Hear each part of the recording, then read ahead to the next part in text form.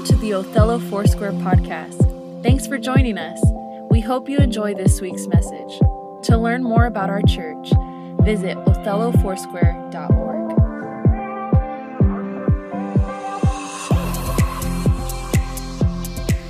Alrighty. Hi, everybody.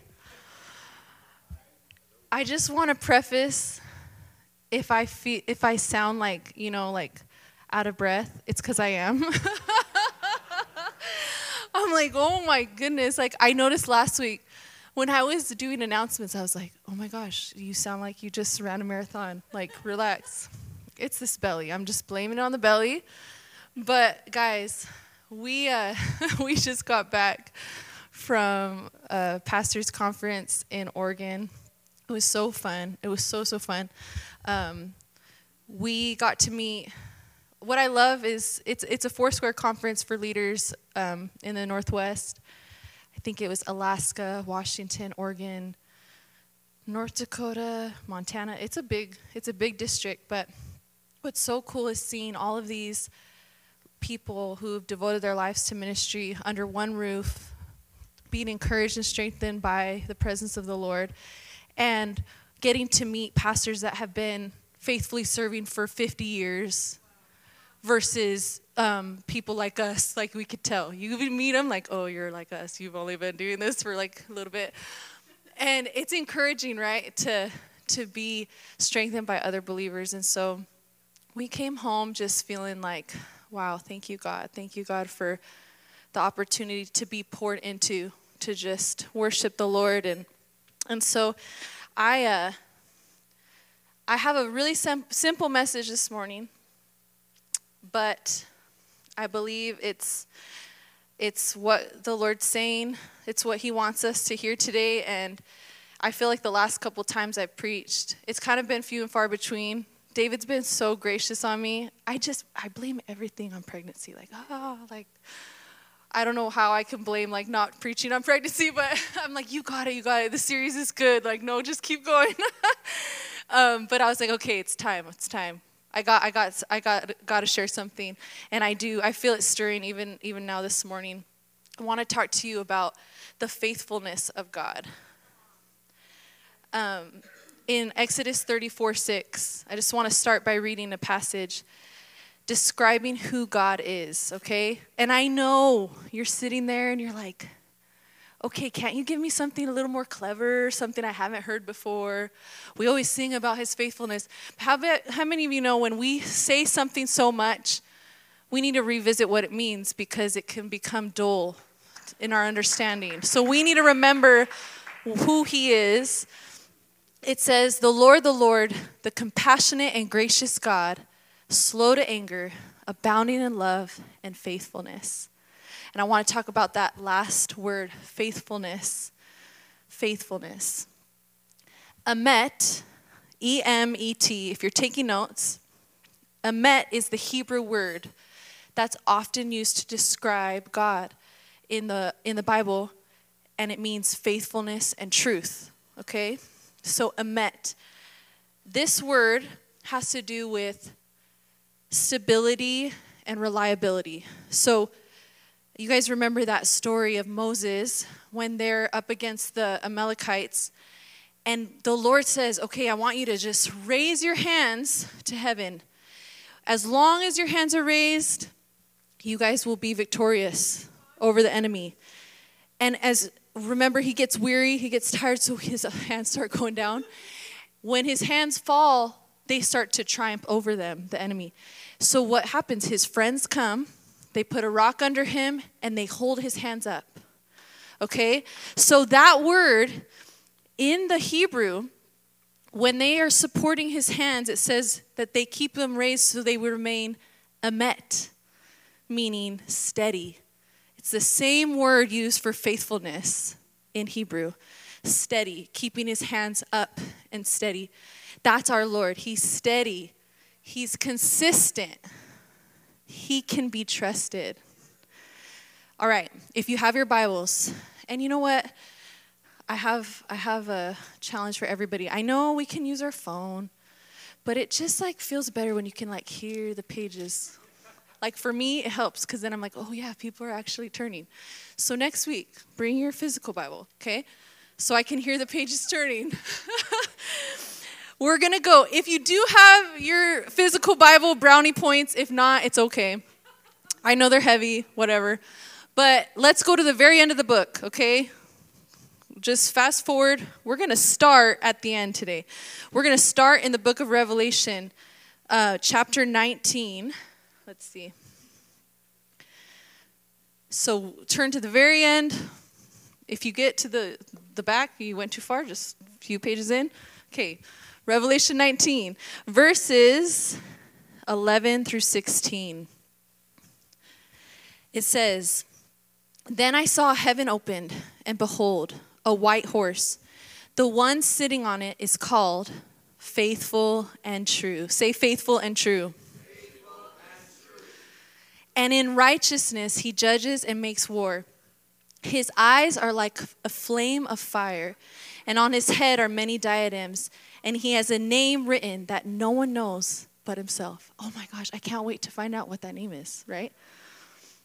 "He is clothed in a robe dipped in blood, and the name by which he is called is the Word of God. And the armies of heaven, arrayed in fine linen, white and pure, were following him on white horses.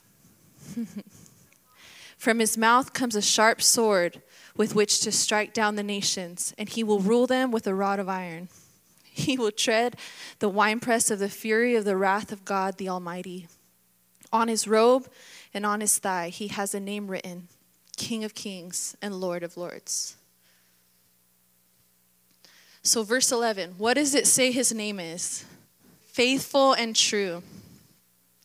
Faithful and true. And like that word in Hebrew, emet, he is faithfulness and he is truth. This is who he is. So since he is truth, I want you guys to catch this if you're writing something down. In the word he's spoken is the accomplishment of that very word. Okay, let's go back. He is truth. It's who he is. He is faithfulness. So when he speaks, when he says, that word is accomplished in itself because he is truth. There is nothing about that word that will not be. It will come to pass, whether it is seen immediately or not. And I'm not going to turn here, but I told David last night when I was just like looking over this, I'm like, you know, there's one thing that is impossible for God. He's like, oh, heresy, what are you talking about? It's impossible for God to lie. That is the one impossibility we see. It is impossible for him to contradict his character. And if you don't believe me, go Hebrews 7:10 if you're writing notes. Hebrews 7:10, Titus 1:2. Okay, write those down. Go and read it if you don't believe me. It's impossible for him to go against his nature. He is truth. So when God speaks, he cannot lie. That's encouraging. When he gives you a word, that means he will not refute that word. Yeah. So I want to talk a little bit about, I feel like I can't talk about faithfulness without talking about covenant. So if you're taking notes, you can write a covenant-keeping God, okay? We're going to talk about this for a second. God demonstrates his faithfulness through the covenants he makes, okay? And this is like a really, I feel like you don't see this word much outside the church. Maybe a little bit, like when you're talking about marriage, people will kind of understand that concept. But if you don't know the word, you don't really understand what is covenant. What does that mean? But it was his idea to create this thing called covenant, okay? It's an unbreakable bond, okay? It shows that he means business. Like when he makes an agreement with you, he puts a covenant to back it, saying, I'm not changing my mind. Okay? So there's actually 4 times in the Old Testament, if we're talking about the Old Testament for a minute, 4 times in the Old Testament that God makes a covenant. Okay, he makes one with Noah when he says, I won't flood the earth again.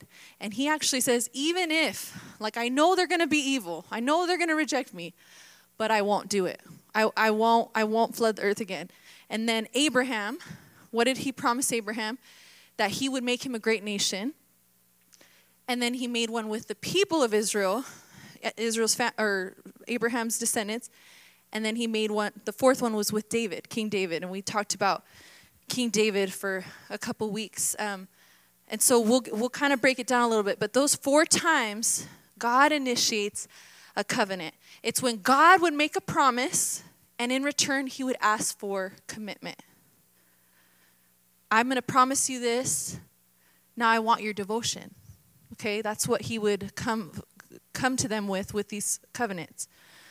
So I want us to think about the covenant of Abraham. So God promised that through him and Sarah, who were wrinkly and old as ever, okay, barren, they were so beyond. Guys, we think of these Bible stories and we think, I mean, at least me, I'm thinking of like the illustrations in my daughter's like little toddler Bible. And it's like almost like you disconnect from it like it didn't really happen. Like it's just a story that, it's like a cute fairy tale. Oh, this old man and women have a baby. There is so much.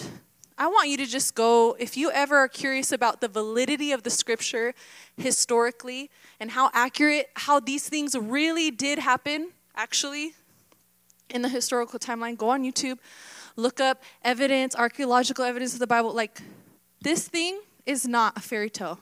This is truth, okay? So when he's talking about this couple, like this is a real couple. First of all, I probably would not be encouraged as a 90-something-year-old being told I'm about to like be pregnant. Like, no, what? But they trusted God, okay? So it says, his wife was old and barren, yet they considered him trustworthy. Okay, he says that we're going to have descendants that outnumber the stars. He is truth, so I'll believe his word. And in just 4 generations, they have a nation. Okay, think about that. Abraham and Sarah, they were 2 people. Barren, just in their old age, I'm sure. How discouraging is that? Back then, that's everything. Your family line, that's everything. That's your identity. They had nothing.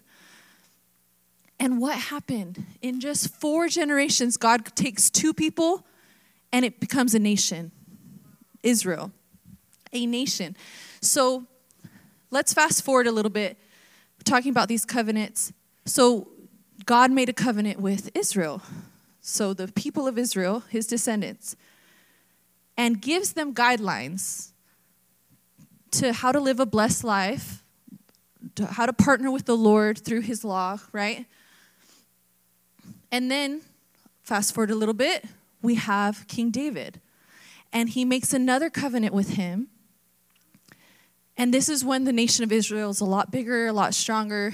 And he makes this covenant that he desired to partner with David to rule over his people in righteousness, for them to be set apart. And he promised, remember last week, David talked about in 2 Samuel 7, where God says, hey, one of your sons that's going to come from your seed will be a righteous king, and his throne I will establish forever. And if I was David, I would probably think, oh, cool, like one of my sons is like Solomon or whoever. They're going to be really great. And yeah, they did great things, but how many of you know it was Jesus that came from that line that God fulfilled the promise. He fulfilled the word he said. But here's the tragedy, okay? Israel breaks the covenant. Israel breaks the covenant that God made with them. They worship other gods. They allow wickedness to run rampant.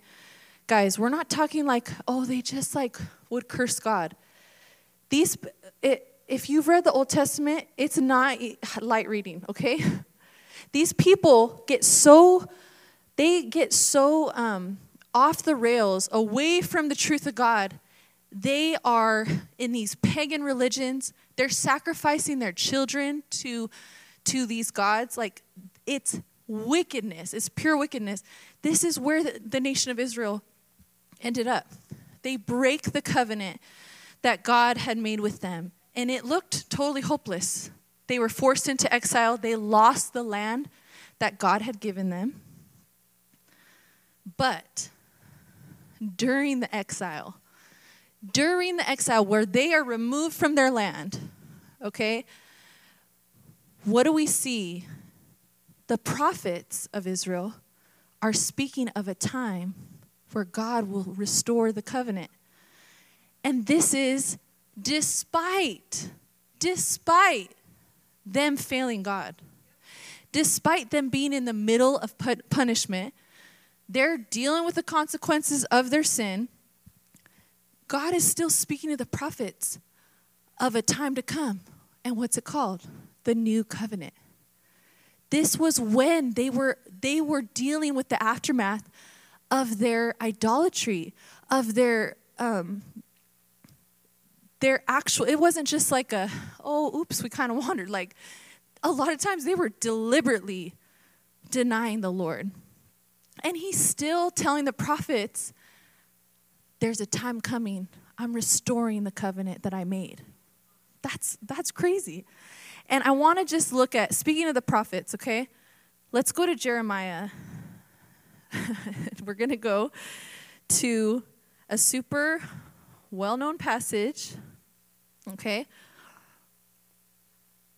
Jeremiah 29:11. How many of you have had this written in a birthday card, or you heard it at a graduation party? For I know the plans I have for you, declares the Lord. It's a powerful verse, okay? Don't get me wrong.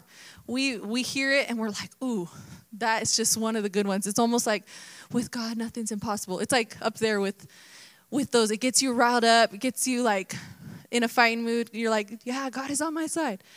But look, we're going to look at the context of this scripture, okay? Not that I don't think that we can get value from one standalone verse. Absolutely. But when we see it in the context, it's actually 10 times more powerful, okay? So go to the beginning of Jeremiah 29. The very beginning. I'm trying to decide if I should read it all.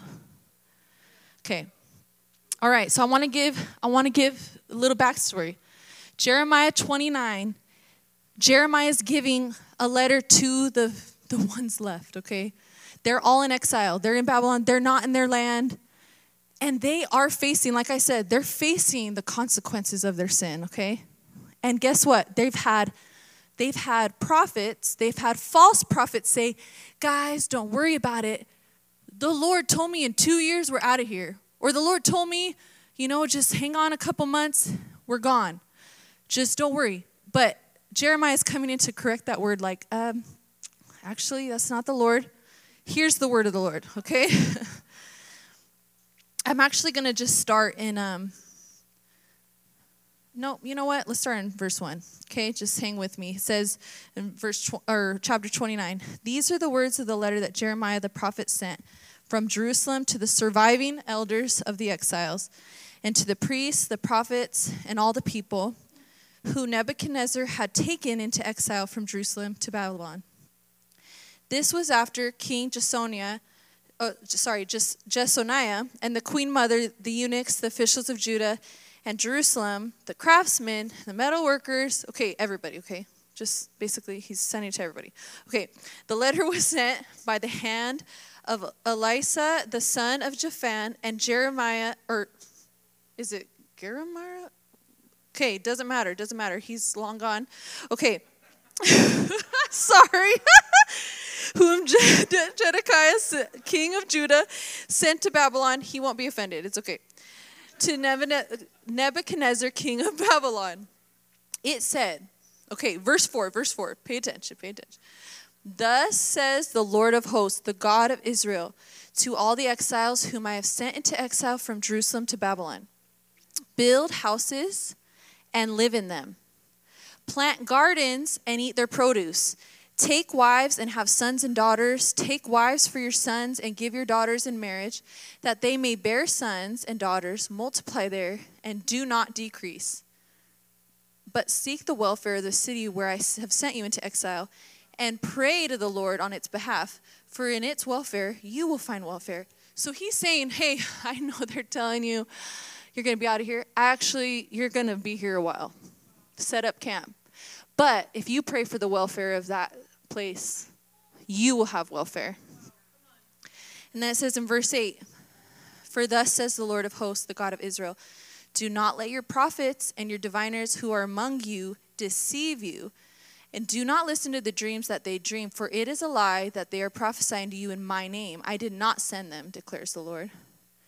For thus says the Lord, when 70 years are completed for Babylon, I will visit you, and I will fulfill to you my promise and bring you back to this place.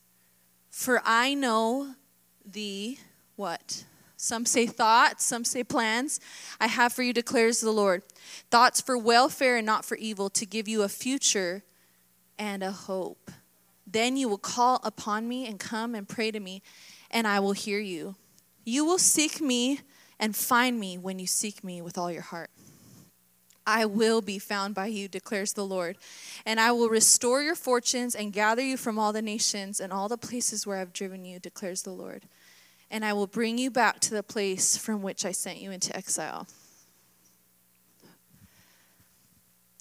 So this is what gets me about this passage. Israel is in a rough spot. Not only are they exiled and they've disobeyed God, but it's like, okay, 70 years, you're going to be here, okay? Get comfortable. But what does God say? But I still have good thoughts for you. And that, despite their unfortunate state, he says, guess what? I have thoughts of your future. And they're full of hope. A people that were disobedient. Does that ring a bell, guys? Hello. In our own lives. How many times in our best efforts when we're trying to do it in our strength and we fail God? We fail him again and again. And this is his word for you. I have good thoughts for you. I still have good things in store for you. In the middle of their mess, God gives them this word. And some of you need to hear that today. That although you could be dealing with the consequences of your own sin, of the mess you put yourself in, no one else, you put yourself in, and God's saying, guess what? I have good things for you. And when I think about you, it's good. He is hopeful about your life. Whether we put ourselves in that situation or not, that's the mercy of God.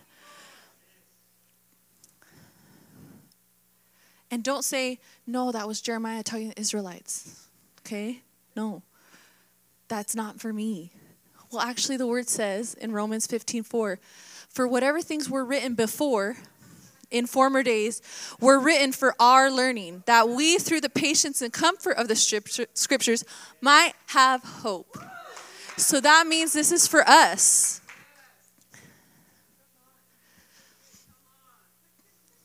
So I want to go back to the timeline a little bit of what I was talking about with those covenants, okay, those 4 covenants. His people failing, losing their land, etc. The prophets spoke of a restoration that was coming. That was called the new covenant, okay, to come. And that's where Jesus enters the story. God shows his faithfulness in this grand plan of sending himself. Because through time, God made a covenant with man, we broke it. He made another covenant, we broke it. He made another covenant, we broke it. And you know what he did? Instead of giving up on us, because he's steady in his love, he said, actually, the only one able to uphold a covenant with me is me. So I'm going to send me. I'm going to send Jesus, my son. Come on, isn't that good? That we couldn't uphold this communion with him. the faithfulness that he carries, he said, okay, I will send myself in the form of man. And I'll make my covenant with him. And through him, I will have unbreakable unity with my children. So no matter what they do, no matter how much they fall, no matter how much they try to screw it up, his blood will cover it. Come on. Jesus, the maker, the upholder of the new covenant. The new covenant shouts, my faithfulness will not leave you. I will not leave you. I don't care how many times I have to bring you back. And you know, like the shepherd, I'm thinking of his hook. That's the Lord with us. When we wander, he brings us back in. God knew we couldn't in our own efforts be faithful to him. So through Jesus, the exact representation of himself, as Hebrews says, he made a way. And it's through Jesus inside of us that we have the power to walk in covenant with him, right? So obviously, we've gotten this by now, right? It's not dependent on your faithfulness to him, okay? And this is where I'm getting to. This is what I feel like the Lord showed me at this conference, okay? So we're in the last session, and the pastor that was speaking, he's actually for, I think, the national Foursquare director for like Next Gen, which is like young adults, youth, and children ministry, like everybody. And he was sharing a word on hope. And then he asked us at the end to ask the Lord, you know, what is he saying to you? And I felt the Lord just tell me, when you're faithless, I'm faithful. When you don't feel full of faith, it wasn't dependent on that anyway in the beginning. But I'm full of faith. I'm faithful. I want to go to Titus 3, verses 4 and 7. But when the goodness and the loving kindness of God, our Savior, appeared, he saved us, not because of works done by us in righteousness, but according to his own mercy, by the washing of regeneration and the renewal of the Holy Spirit, whom he poured out on us richly. Through who? Through Jesus Christ our Savior. So that being justified by his grace, we might become heirs according to the hope of eternal life. And 2 Timothy 2:13 says, if we are faithless, he remains faithful. He can't deny himself. That's good. He cannot deny himself.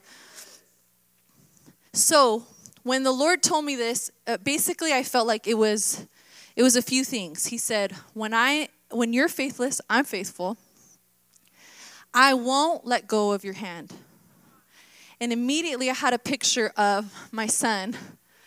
And I would say my daughter too, but like she didn't really have this phase like him. Like he'll just go limp, like totally. Like you try to hold his hand like, hey, we're going to go somewhere. And if he's playing with a toy or he's really captivated by something, and you try to like lead him to something else, it could be better. It could be a better toy. It could be food. It could be something way better that he can't see.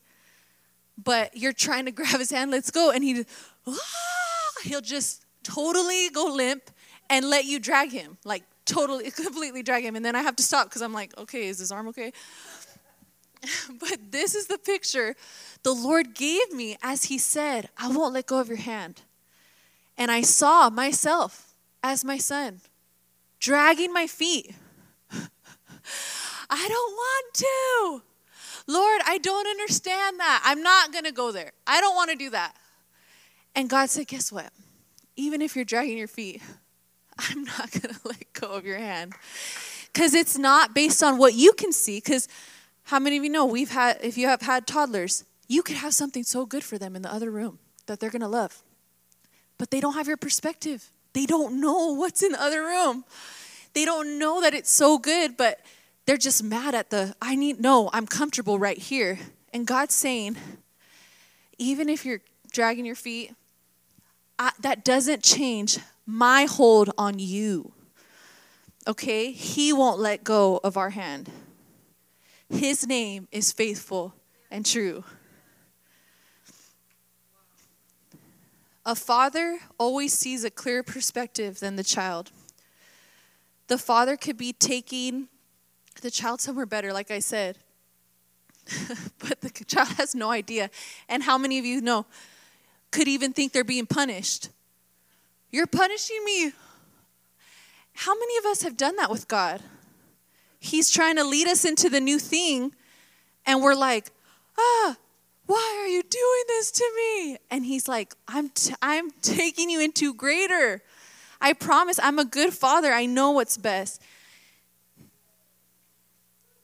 It's not based on your ability to hold on to him. He's holding on to you. So I want to close with this.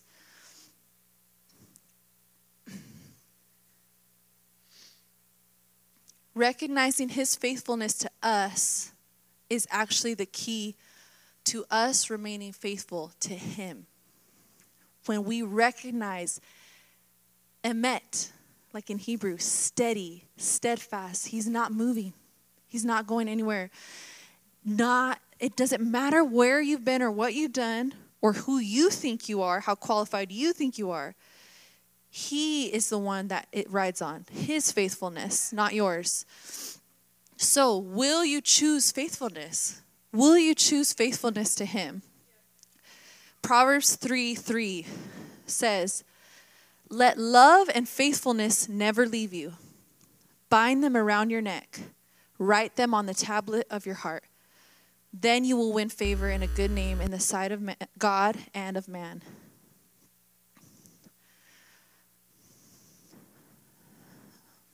Let's stand. I want to read a few scriptures over you. But this is something I want us to reflect on. Are we being faithful to the last thing that God told us? It's that simple. Like, we don't need to think, like sometimes we try to think too broadly. Let's just think about, okay, am I being faithful to the last thing I feel like God assigned me to? And if you don't know what that is, that's okay. Let's ask God. God, what do you want me to be faithful to right now? So I want you to close your eyes. And I know we're wrapping up, but I really, it's so important. This moment is key because I want us as a church body to take a moment and hear from the Lord and just ask him, what are you calling me to be faithful to in this season and partner with you in? And I just want you to allow the Lord to minister to you and just what comes to your heart and mind.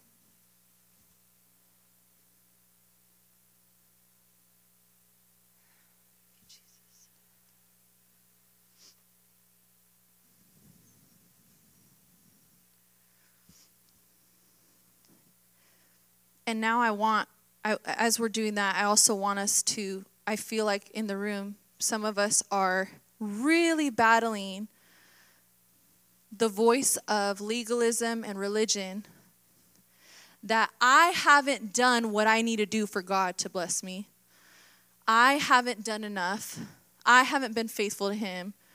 Blah, blah, blah, blah, blah. It's not based on your faithfulness to him, but his faithfulness to you. So I'm going to read these over you, and I believe that God's going to just break off mindsets that are not of him. Isaiah 30:18 says, therefore the Lord waits to be gracious to you, and therefore he exalts himself to show mercy to you, for the Lord is a God of justice. Blessed are all those who wait for him. Psalm 91:4, and under his wings you will find refuge. His faithfulness is your shield and your buckler.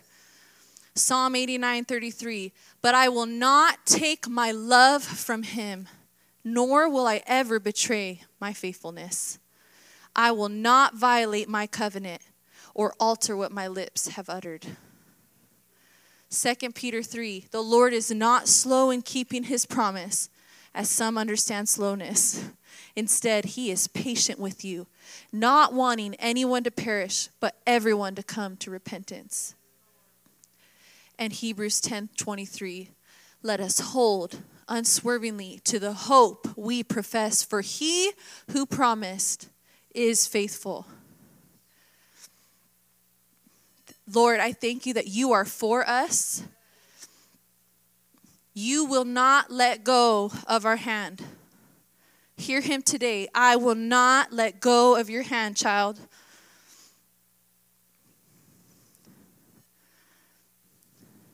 If you feel like your heart is being illuminated by this word,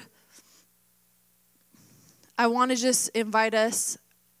There's significance in responding to when the Lord's speaking to us. And if you feel the Lord speaking to you and ministering to you about his faithfulness, I want to just invite us. This altar is open for anyone. If you want to respond to the presence of the Lord right now, I just invite you to come up. You can sit, kneel, stand. But I want to make sure that invitation is open for us, that something happens in the Spirit when we respond to what he has given us. Do not let that happen where you hear or you feel a word shift something in you and you just sweep it under the rug and move on. Because the Lord is here and he's ministering and he's reminding us of his faithfulness to us. His unswerving, unending, overflowing faithfulness.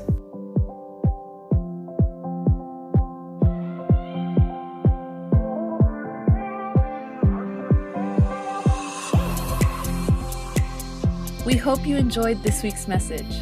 Make sure to subscribe wherever you listen to podcasts. If you'd like to partner with OFC, you can give on our website, OthelloFoursquare.org. Have a blessed day. We'll see you next time.